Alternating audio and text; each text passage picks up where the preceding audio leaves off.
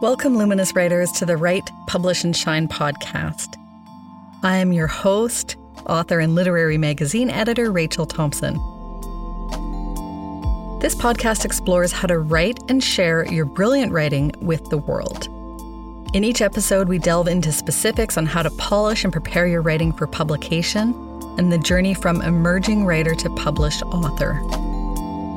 This is a special episode of Write, Publish, and Shine, all about writing what you're meant to be writing, working on fit that way versus writing what you think you should be writing. 4 writers who are alumni of my LitMag Love course are here. You'll hear from Ellen Chang Richardson, a poet, writer, and editor of Taiwanese and Cambodian Chinese, or Chinese Cambodian, she puts in brackets, descent, whose writing has appeared in The Fiddlehead, Vallum Contemporary, and Watch Your Head, among others. Among those others are Room Magazine, so you'll hear about that in more detail coming up. Hege A. Jacobsen Lepre is a Norwegian-Canadian translator and writer. She had her first story published in English in 2013 and has since chosen that as her writing language. And Lori Sebastianuti is a writer and teacher and former managing editor of the Fertility Matters Canada blog. She has published in the New Quarterly, the Hamilton Review of Books, and the inaugural issue of Nurture, and you're going to hear about that experience up first in this episode. And our fourth guest today is Angela Wright, a writer, historian, and political analyst based in Toronto, Canada. Her creative nonfiction has appeared in The Fiddlehead, The New Quarterly, and The Brooklyn Quarterly. She has performed her poetry in venues across the United States and Canada, including Canada's National Arts Centre. These are 4 writers who actively submit their work, who persist at it, and who publish. Among what they have in common is that they each found their lane in writing. I'm using scare quotes around the word lane there, so insert your metaphor as you choose. And that lane gave them the traction to publish in LitMags and succeed by their unique definitions of success for their writing. They didn't necessarily start out in their lane, so you're going to hear from them also about finding that sweet spot, that place in what they are writing and where they are submitting fits.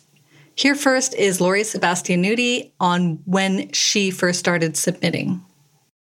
Well, when I first started submitting, I would look at the journals and then try to see if my work could fit with these journals. It was more journal focused. And I would either write to a theme, a call out, or I would see if any of my work fit. And I had 0 success. Either I didn't publish the piece or I didn't even finish writing it. Like I remember Room had a food theme. I'm like, okay, I want to get in Room. So I'm going to write something about food.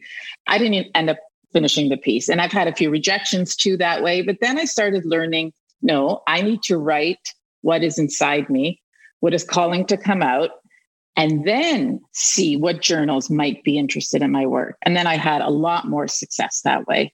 Because the work that I was creating to have published in a certain journal, it was forced.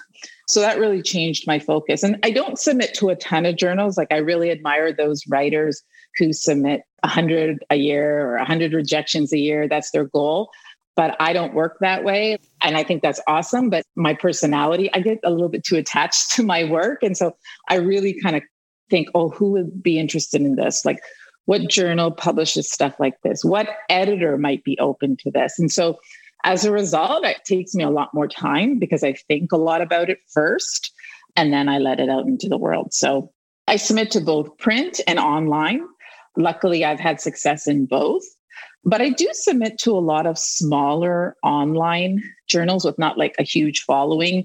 And they have amazing editors. Like either they're just starting out, great writers behind them, great editors. And I think even though they're smaller, you get exposure online and you meet like the other writers in that journal online, of course, and you start following them on Twitter. So you kind of build community that way.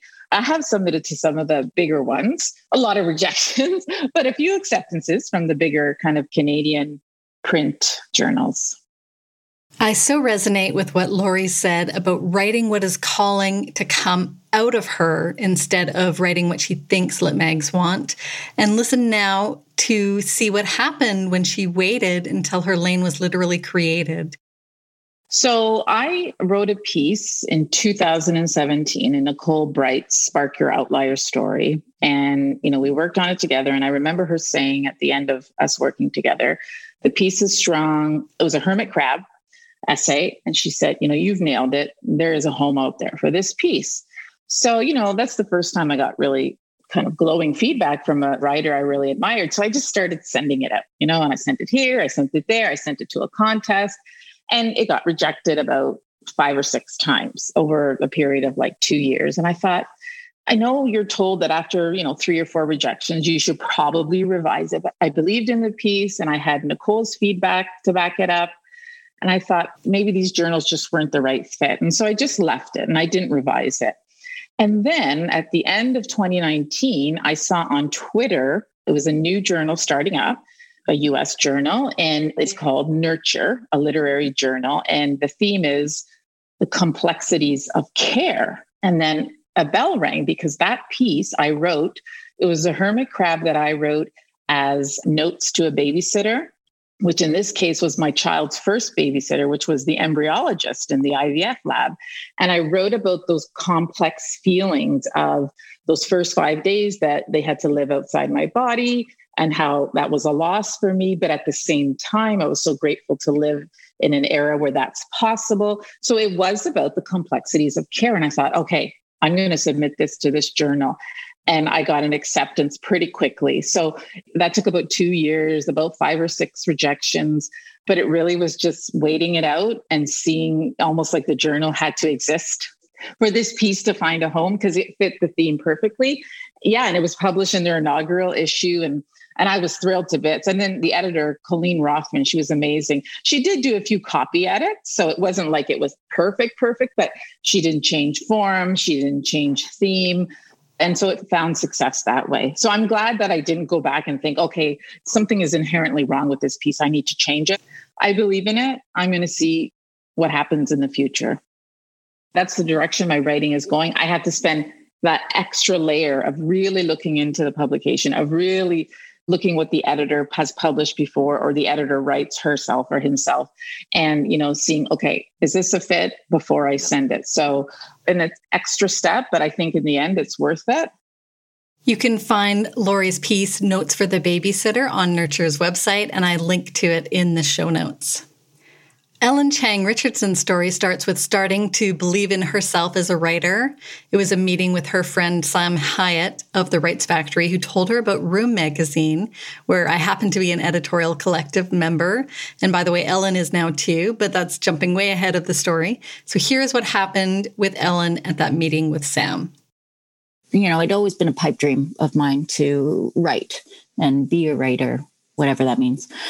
So we went for coffee and he was like, look, this is really, you've got talent, but if you want to get published, here are some strategies that you need to do. You need to, for example, spend the next year, your first year, polishing your work, submitting to literary journals. And then he had name dropped Room. And he was like, if you don't know them, Room magazine is the leading feminist magazine in Canada. You should read their work, read their issues, familiarize yourself with what they do. And if you can, get published in it, submit to them and get your work in. And I was like, okay. And I didn't know if I had anything that might fit. And I was sending Room all my best shit and getting rejected over and over and over again. I was submitting to poetry at the time. And so every single time there was an open call for submission, I'm like, all right, put together 5 poems, send this bloody thing in. Another rejection. And then another rejection. And I was like, okay, that's fine. I'm just going to keep submitting. Doesn't matter. Because in the back of my head, I could hear Sam Hyatt being like, best feminist literary magazine in Canada. Get your work in there if you want to be at that echelon, So Ellen, like Lori, started with a focus on the journal itself, in her case, wanting to publish with Room. But then she started digging into her personal history in her writing, finding a story that only she can tell. Here's what happened. So my father is a survivor of the Cambodian genocide. And, we have a very fraught relationship. I started researching into the psychology of surviving something as traumatic as that. Read Viktor Frankl, Man's Search for Meaning, great book. He actually looks at surviving trauma like that from a very clinical psychology point of view. Because I wanted to understand EQ development and that sort of thing. And it's still a project that I'm working on. I also wanted to learn more about the Cambodian genocide because no one teaches you that in school. It's not taught hardly anywhere. I went to high school in Shanghai and I had a very international curriculum, but it was still very American oriented. So I didn't learn about it either. So I found this book called The Pol Pot Regime, buried in Black Squirrel Books in Ottawa, which is an amazing bookstore and cafe in the capital region. And I started reading this, and it's about the rise of the Khmer Rouge. Well, it's a doozy. Then I started sort of trying to sort through my own issues by writing my story tangled up with my father's story, or what I've been told is my father's story. So the Pol Pot regime was founded on lies. And I feel like a lot of that has trickled into at least how my dad deals with surviving it. So, I started writing this thing, but I'm a poet. At the time, I was reading Sarah Peters, I Become a Delight to My Enemies. And it's a novel that kind of blows up the idea of what form might look like. There are no page numbers. There's no chapters as we know them. There's marginalia all over the place. And so I was writing this work on the side and thinking to myself, well, these are clearly nonfiction stories, but I'm a poet who works very strongly with spatial form and concrete form on the page. And I'm I don't want to lose that because I'm trying to fit my work into what I know creative nonfiction to be so far. So I was okay, screw it. I'm just going to play around. So I ended up writing a creative nonfiction essay, 2 actually, that fit side by side. And I'm still working on the project. It's kind of taken a pause, but I wrote them in the way that I write my poetry. So I submitted that simultaneously to Room and the Fold program. And Room wrote me back in I think it was a couple weeks, which is a really short time frame. And they were we want this. The Fold wrote and was I want this. And I'm So Ellen went from multiple rejections to having 2 places asking to publish this one piece. That is the magic of finding your unique voice and story, and also of connecting your writing to bigger events in the world. The Fold asked if she had anything else for them to read, and she produced a companion essay for the original submission, publishing both. I love that her writing both honored her family story and also the form she intuited for her writing. You can find her piece Tundra Mist online in the Fold program, which I linked to in the show notes, and her work Storm Surge appears in the print issue of Room 44.2, and I also linked to that issue in the show notes. Next, we'll hear from Hege, who also persisted with the piece until it was published with Room magazine. And side note, there are a lot of us reading for the magazine, and I do not believe I was a reader for any of their submissions. Here is Hege A. Jacobson-Lepre on what happened. My relationship with Room magazine started in July 2014. I have since then sent 1, 2, 3, 4, 5, 6, 7, 8, 9, 10. And on my 11th attempt, I did get a piece in. So that is quite a list of attempts. I actually have one piece that I'm still submitting after more than 20 rejections because it has received positive rejections almost everywhere. And I think it's just a question of finding that one place. It was a piece that got personalized rejections from the New Yorker, and it still hasn't been picked up anywhere. It's been going around since 2017, and I have now, I think I'm on my 32nd submission, and I just sent it out to 2 different places. By the way, I also linked to Hege's publication, which happens to be the same publication as Ellen's, Again, I was not editing that issue, nor did I read for that issue. So it's just a happy coincidence that they were both published at the same time. Hege's belief in her writing, that believing in the work, I think happens more readily when you're truly writing what you're meant to be writing, when you've found your luminous voice, and it's something that Hege really has going for in her work in general.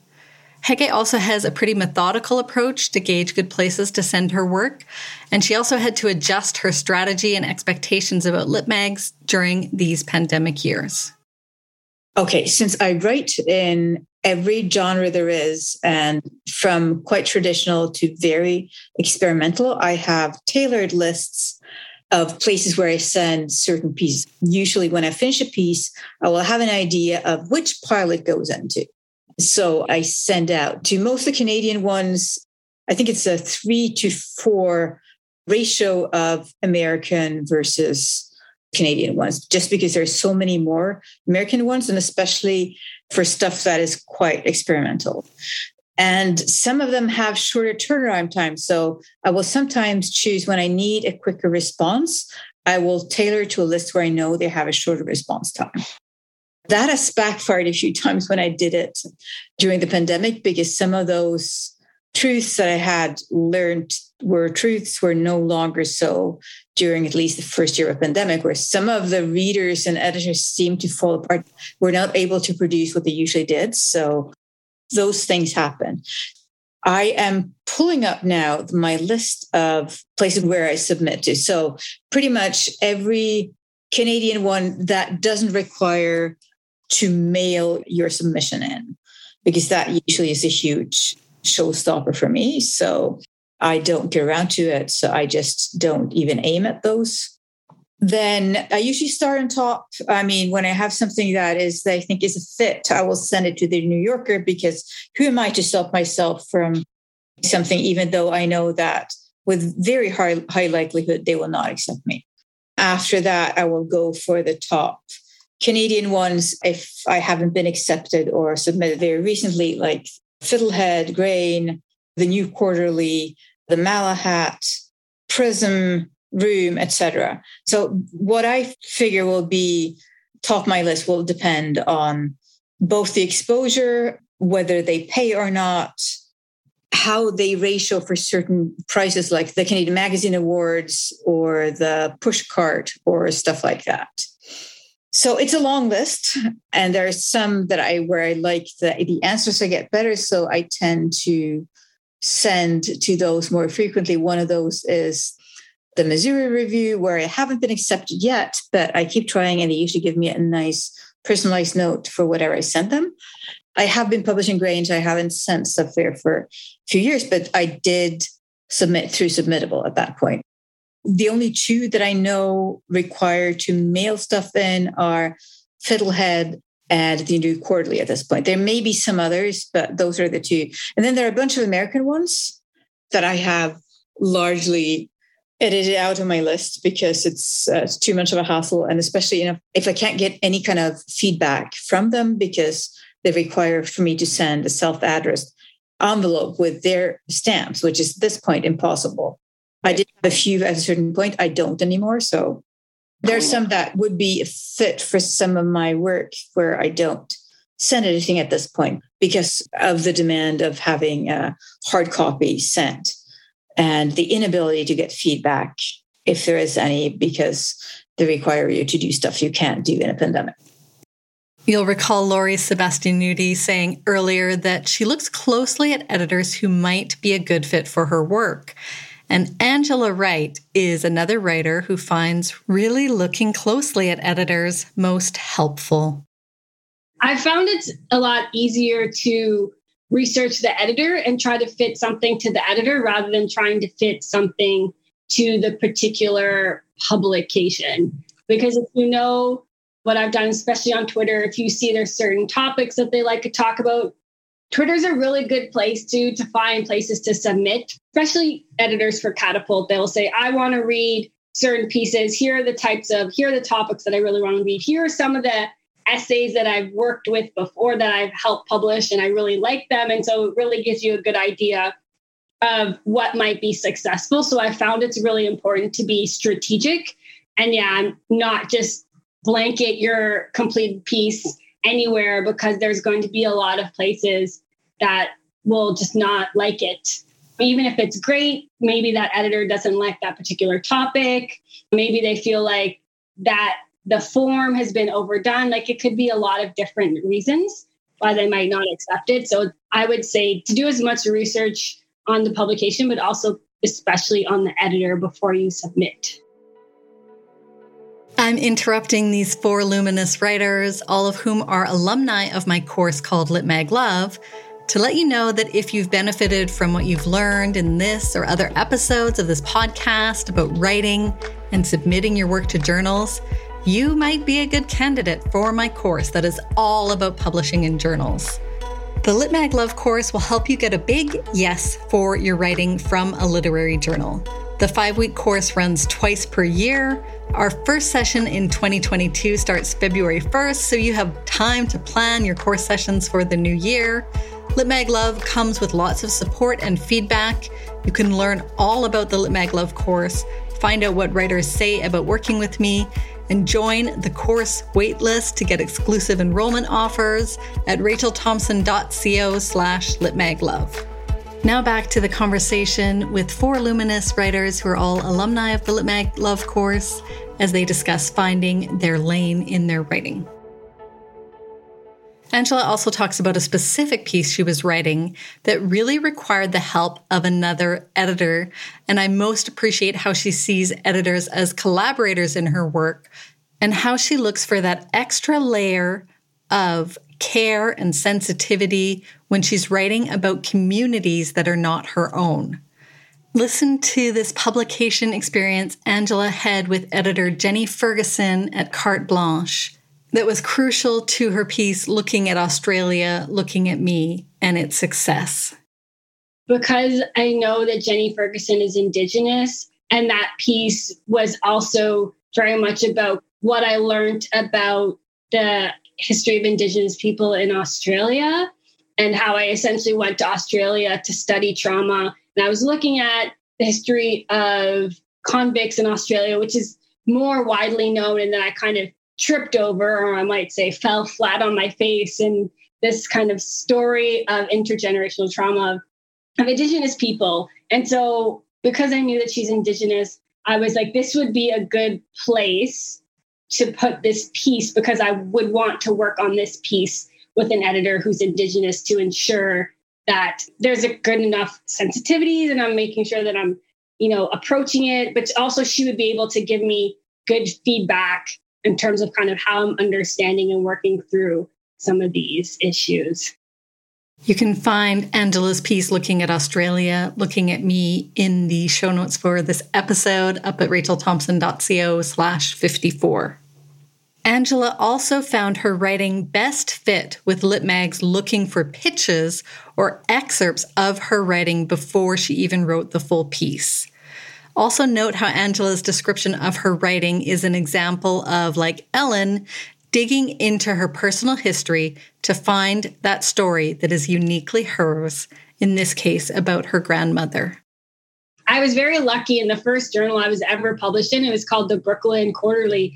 And they were actually accepting full pieces, but also kind of not pitches, but summaries or an excerpt of a full piece. And so I had this idea for the essay that ended up being called Looking for You to Find Me. And it was about my grandmother and my relationship with my grandmother. She passed away 10 days before I was born.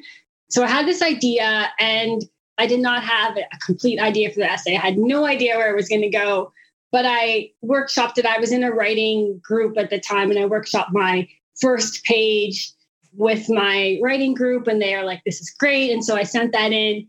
And then the editor was like, this is great. Can you send me 4 pages? Then I wrote 4 pages, and she's like, okay, this is great. Yeah, we're going to accept this piece. And so because I got that early acceptance, that was like my first kind of major submission when I started writing creative nonfiction. I used to write poetry, but I was very unsuccessful in poetry. And so that gave me a lot of confidence to keep submitting. And it was very similar when I submitted to Catapult. Catapult is also good because they will accept pitches as well. And so I found that I have been a lot more successful in submitting to literary journals that will take excerpts or that will take ideas as opposed to writing a full draft and then submitting. So I tend to look out for literary journals that will accept ideas or pitches or excerpts. I also find it's easier to handle because you're not putting a lot of work in upfront. You're kind of mitigating, I would say, even the rejection. Rejections is less painful if it's just one page as opposed to if it's something that you've been working on for 6 months, you know? Yep. One of my essays that I did spend, I would say almost 2 years on it, it ended up getting published in the Fiddlehead.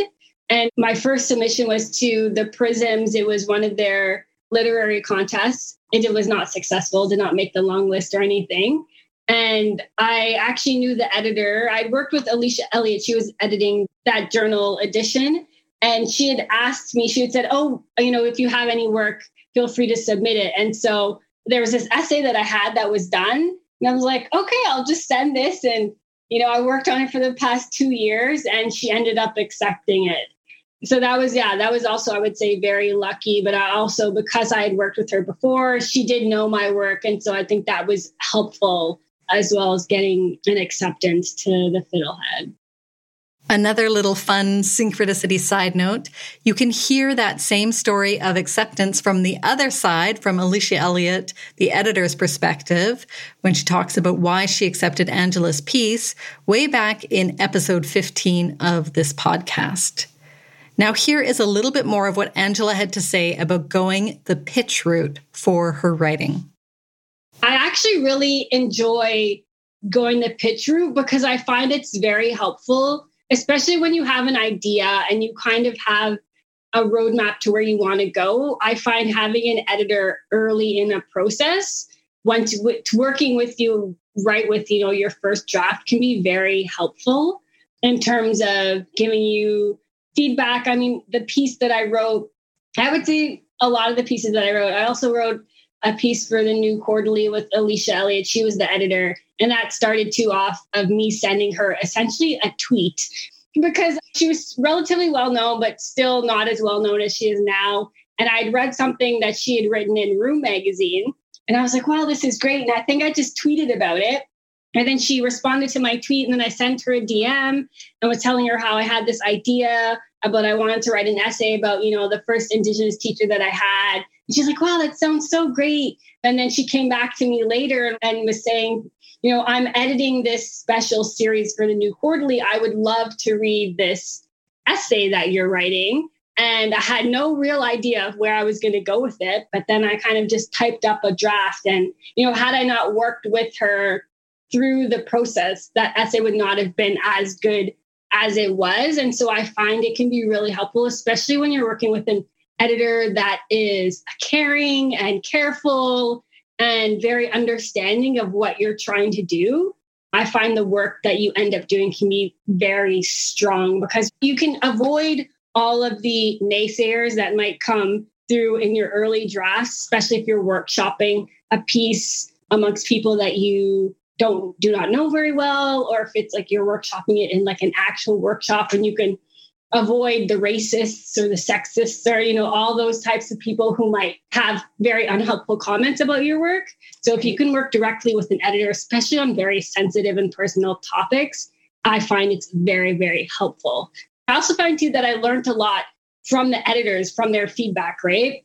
In terms of one thing I remember Alicia saying to me, you should not kind of presume what people are thinking in not creative nonfiction. And so she's like, you can't say they're thinking this, or you have to kind of judge by, how they're acting, what they could possibly be thinking, but you really cannot put their thoughts down because it's creative nonfiction. And I was like, yeah, that's actually really good.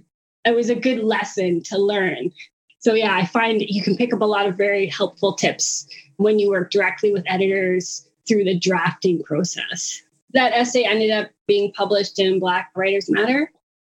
Notice how working with editors also helped Angela hone her writing more, which is what we heard also in Lori's experience with her publication in Nurture.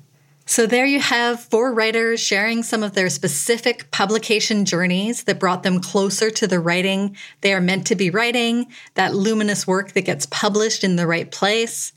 Let's now look closely at 4 ingredients that will help, I believe, any writer find their lane, i.e. the writing you're meant to be writing and the places where your work is meant to be published.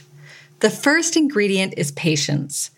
If you listened to my last episode with Melly Walker, you heard me say a mantra that I use for my writing: in my own time, in my own way. These 4 writers all heed this edict. Hege has 32 submissions and counting for just one piece. Lori kept going because she believed in a piece even before the right journal to publish it existed. And one of Angela's essays found a home after she worked on it for 2 years. And here's Ellen Chang Richardson again talking about how she avoids being hasty. Sometimes, writing ebbs and flows. Sometimes we take time too. Like right now, for instance, am in a generating phase. Like I have maybe 5 poems that are ready to go out to places and like 1 creative nonfiction essay. And that's not a lot. And for a little bit, I was like, you got to submit. And I'm like, you know what? It's okay to say no. It's okay to find, and when you see like a call for submission from a journal that you genuinely want to be in, you're like, oh my God. But if you don't have work that fits it right now, like, don't be hasty. Another submission period will open up again. Be okay with being patient. Like part of my process is the work that hits the slush pile for Literary Magazine is done. Outside, like as much as it can be before the final editorial tweaks here and there, but like it's a polished piece. It's not rough around the edges. It's like read ready. Writers should keep in the back of their mind when they're submitting is like, have something that's read ready. Like there's some magazines that like that raw roughness, but most, from my understanding of it, prefer something that's like not a draft. The second ingredient in our list of 4 ingredients to finding your lane is discernment. All 4 writers are very selective about who will get to read and then publish their work. They do not send their work out scattershot.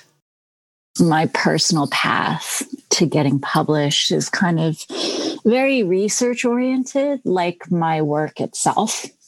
I actually subscribe to multiple different literary journals that have piqued my interest for whatever reason, or I get copies from like friends.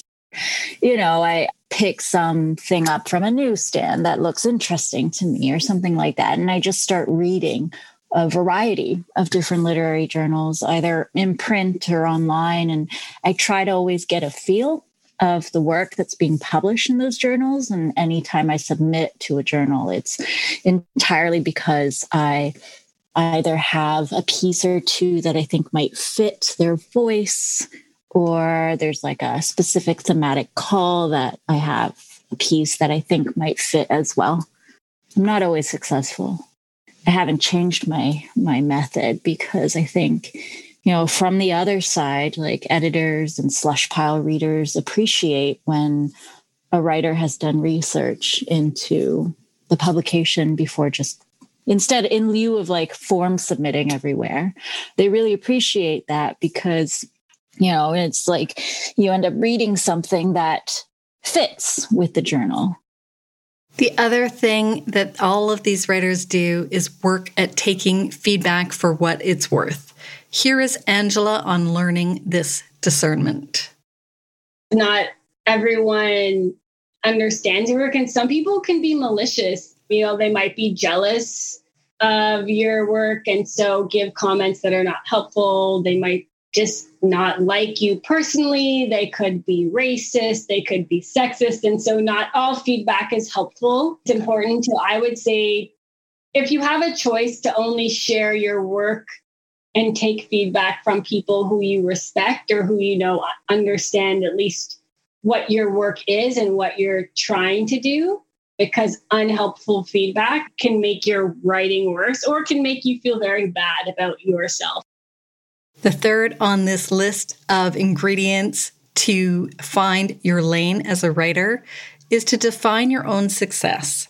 Listen to the success Hege finds when she balances out the slow process of submitting her writing to Lit Mags with instant feedback on her writing from a large community of readers.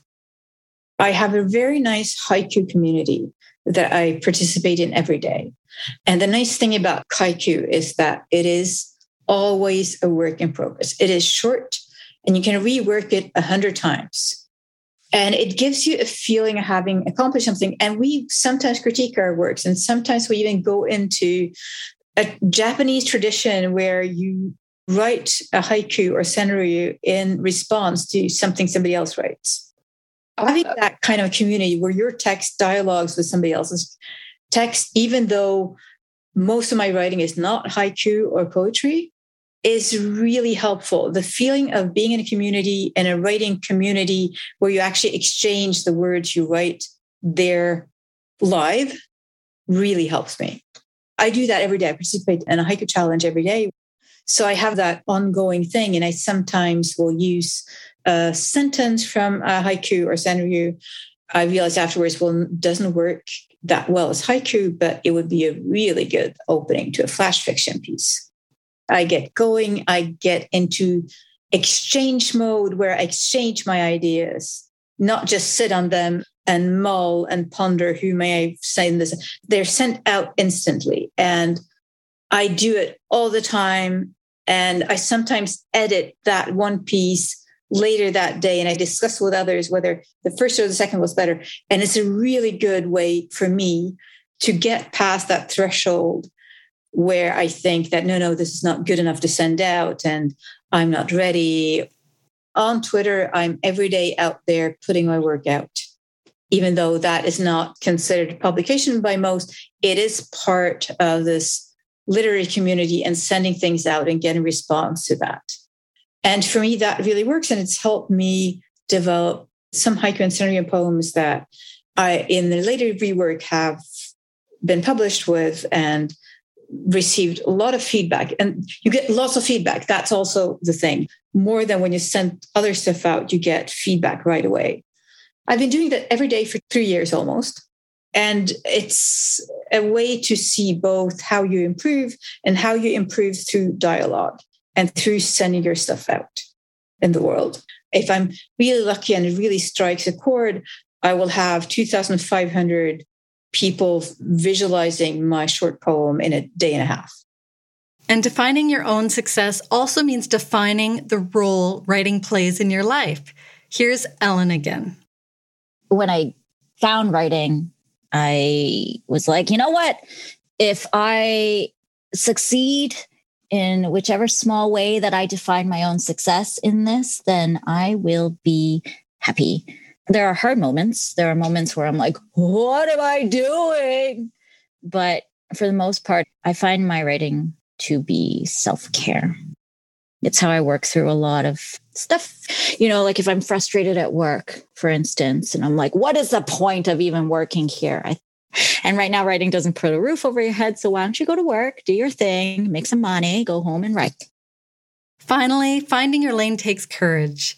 Here is Lori again on how she finds courage from other writers. I think I do go back and read some of the essays that have had the most impact on me, because if that author didn't get the courage to submit that, I would never have read it and never have been moved by it. So that actually does help me quite a bit. I talk to other writers too. People, like we said before, you know, who have skin in the game the way we do, and they get it. I don't usually talk about it with non-writers because they're like, why are you telling that story about yourself? I love what Lori says about how other writers just get it. And non-writers are like, what? What are you doing? So you heard more mentions of writing community from the writers in this episode, who are all vibrant parts of my course community. And you'll hear more from these 4 writers in the next episode, so part 2 of our conversations, which will be all about community and resilience. They will share mistakes they made submitting to Lit Mags and how they each manage the inevitable rejection that comes with being in the submission game. So look for that episode out in 2 weeks. My Lit Mag Love course will help you get a big yes for your writing from a Lit Mag you love. Get ahead in your plans to publish in 2022 by joining the waitlist today. You will get special enrollment offers if you do. Learn more about the course and get on the waitlist at rachelthompson.co/litmaglove. The Write, Publish, and Shine podcast is brought to you by me, Rachel Thompson. You can learn more about the work I do to help writers write, publish, and shine at rachelthompson.co. When you're there, sign up for my writerly love letters sent every other week and filled with support for your writing practice. Our podcast production assistant is Tamara Jong, who patiently helped gather all the interviews for this episode. Tamara is an incredible literary citizen and inspires us all with her support of writers in our community. Thanks, Tam. If this episode encouraged you to keep going and persist with your dreams to publish in Lit Mags, I would love to hear all about it. You can tag me on social media. I'm at Rachel Thompson on Twitter and at Rachel Thompson Author on Instagram. And I'd love it if you were to tell other Luminous writers about this episode. You can do this by sending them to the podcast at rachelthompson.co/podcast, or tell them to search for Write, Publish, and Shine wherever they get their podcasts. Thank you for listening, and I encourage you to find your lane, that sweet spot where you're writing what you're meant to write and publishing in the places you're meant to publish.